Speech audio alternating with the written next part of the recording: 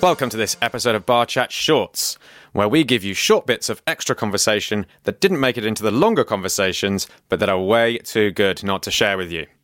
This short is inspired by our Bar Chat Highlights episode and focuses on the experience of taste and flavour in drinks. You were talking about how we learn all of our flavour preferences, and I guess that's sort of based on the link between the aromatic qualities of the food and drink we eat and then the nutritional quality of it, and that sort of forging a reward system that says, well, every time you eat a peach, it's sweet.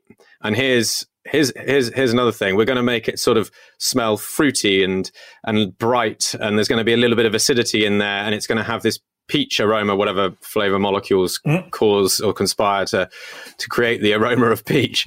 So our preferences on flavor are sort of forged by this link between our aromatic preferences and sweetness and so on. Yeah, or maybe there are no aromatic preferences to begin with. I mean, possibly there's one or two, but I think a starting point is to say, no, it's absolutely all learnt. Apart from the ones that our mother was eating, the carrot milk and and so on and so forth, garlic and whatever else it might be.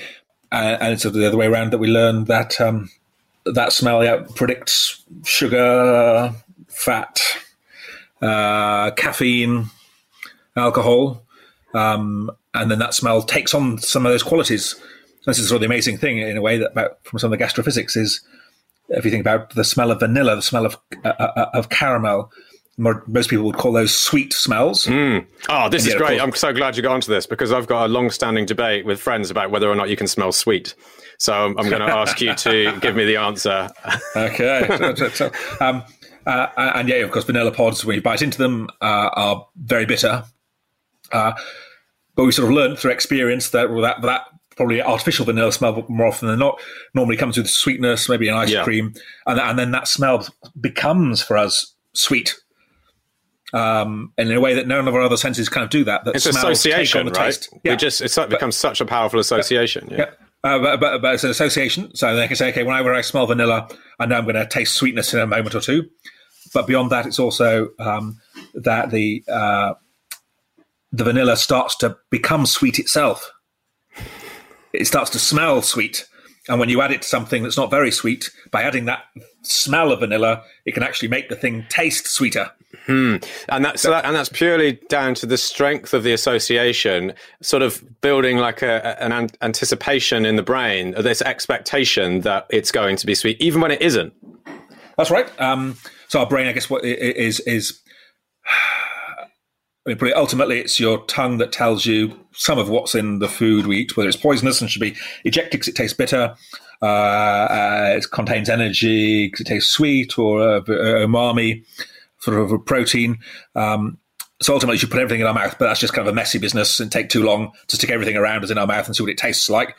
So our brain tries to predict what things are going to be taste of, what nutritional value they have before, based on colour, which is why pink and red are such powerful cues to sweetness, because in sort of fruits, in nature, but also in the supermarket, that colour very often co-occurs with sweetness. So I see pink, I'm expecting sweet, and then when I taste something, you can't turn water into wine by colouring it pinkish red, but you can take a slightly sweet drink and make it appear perceived indistinguishable from an actually sweeter drink, because it smells sweet, because it looks sweet.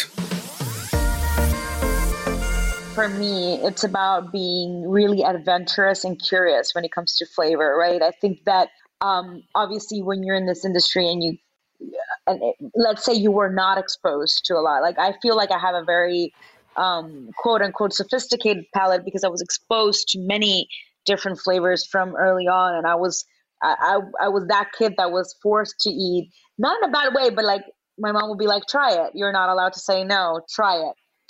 And then it wasn't until I would try it. And I do like your theory that you said earlier about trying something several times, because that is something we used to do with the kids. Maybe you don't like it today, but maybe you will like it tomorrow.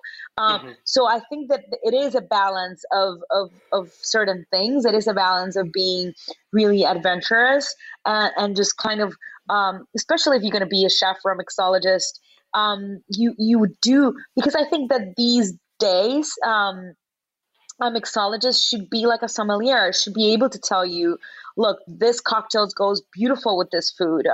And I think that more and more we have to start making that connection. I think that that is part of like the evolution of having a. I love it when I'm at a bar and a mixologist says, what are you going to eat? And I can have one cocktail to start off with, but what are you going to eat? And then they say, oh, I recommend you this cocktail with this dish. I love that, and I think that. And I think for you to be able to do that, you have to be very adventurous of opening up your palate and saying yes to flavors and saying, you know what, even if I don't love it, I'm going to try it. I'm going to try it different ways. And let's say, for example, oysters, for example, I'm going to try it with lime, and then I'm going to try it with hot sauce, and then I'm going to try it. It doesn't have to be oysters, but you get the point of just kind of like really opening up your palate. Do you think, it feels like we're getting...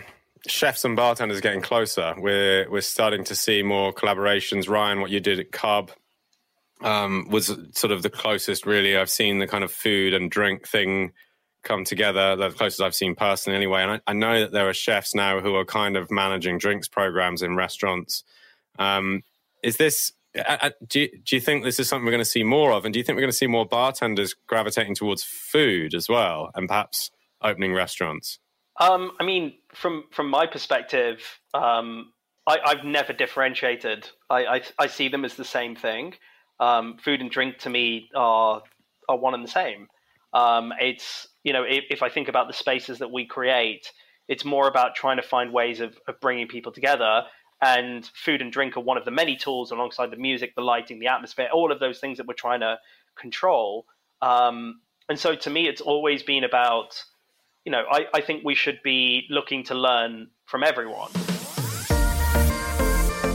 James, do you reckon we could be sort of living through that period in coffee where, it's best left untouched, or perhaps with, some decent milk skills, you can mix that into your espresso, but otherwise, please don't sweeten it, please don't do anything else. And maybe in 5 or 10 years' time, we'll start to see more of this, a revolution in good quality mixed coffee drinks, whether they be alcoholic or otherwise. At this point, we're probably still at a phase where we can be a bit precious about the product. And, I don't want to mix this, or this doesn't adequately express its terroir or its nuance or its taste of place in this mixed drink, and therefore it is flawed or. And I think that's probably a mistake to go too far down that route. I think coffee, on a very technical level, I guess, is a difficult ingredient because it's mostly water. And water, by and large, is not something you want an enormous amount of poured into the middle of a cocktail. And so, I think if you're talking about taking brewed coffee of some sort and integrating it into cocktails, I think that's really, really difficult. I think coffee can play a role as an ingredient in a drink that, a little bit like we just talked about, like one of those things. I really like coffee cocktails where I don't know the coffee's in there unless I really look for it. And then I can see where it's there. I can see the space that it's filling in terms of flavor or texture or taste, I guess, in another way. But ultimately, the kind of gestalt, the finished drink is delicious in and of itself. And you're not thinking about what's individually got into it. You're just thinking, do I like drinking this drink? I think as any good cocktail should be, really, regardless of whether it's got coffee in it. The whole point is to make this finished, balanced thing that doesn't taste of any one thing too much, that is this new, that to me is a classic cocktail. Those are those drinks that have achieved, a kind of Coca-Cola-esque balance of flavor where you don't, what does Coca-Cola taste of? Most people could not tell you that, you know what I mean? They're not picking apart lime or orange and neroli or all those ridiculous oils. So I think coffee has a role there. I think coffee, I'm a big fan of trying to bypass water as much as possible. I do like coffee infused into booze. I like the different flavor profile you get from using alcohol as a solvent. I think this space to play with it there and introduce it in a way that isn't the same kind of dilutionary problem. What would you say is the different kind of flavor extraction you get from alcohol infusion over water with coffee? I don't know if you can speak in broad sweeping generalizations. You definitely get a different bitterness profile, and I think from that perspective, I've historically been a fan of things like milk washing, coffee infusions, because I do think that little bit of milk does help mop up some of those additional bitterness additional bitter characteristics you get from kind of coffee infusions into booze. I think you do get a slightly broader aromatic spectrum from it. You know what I mean? Like if you do full oil infusions, so if you go all the way into sort of non-polar, are we going down this route here? Is this go for it? Fine. If you go all the way into the sort of fully non-polar flavor compounds, you get a lot of the flavors that remind you of how coffee smells when it grinds. You know, there's a gap between how coffee smells when you grind it and how it tastes when you brew it. There's a piece missing there, and probably a good part of that is just simply not water soluble. But they are oil soluble, and you do get a little bit more of that with alcohol if you're in a strong enough, you know, if your alcohol percentage is high enough in your infusion liquid. So yeah, you get a slightly fuller profile, but you will get more bitterness as well. Typically, I find there's a bit more attack and harshness up front on a straight infusion that needs to be moderated in some way before it goes into a finished drink. Thank you for listening to this Bar Chat short. If you enjoyed it, be sure to check out the full-size episode, which includes more conversation from some of my favourite guests. And don't forget to like and subscribe.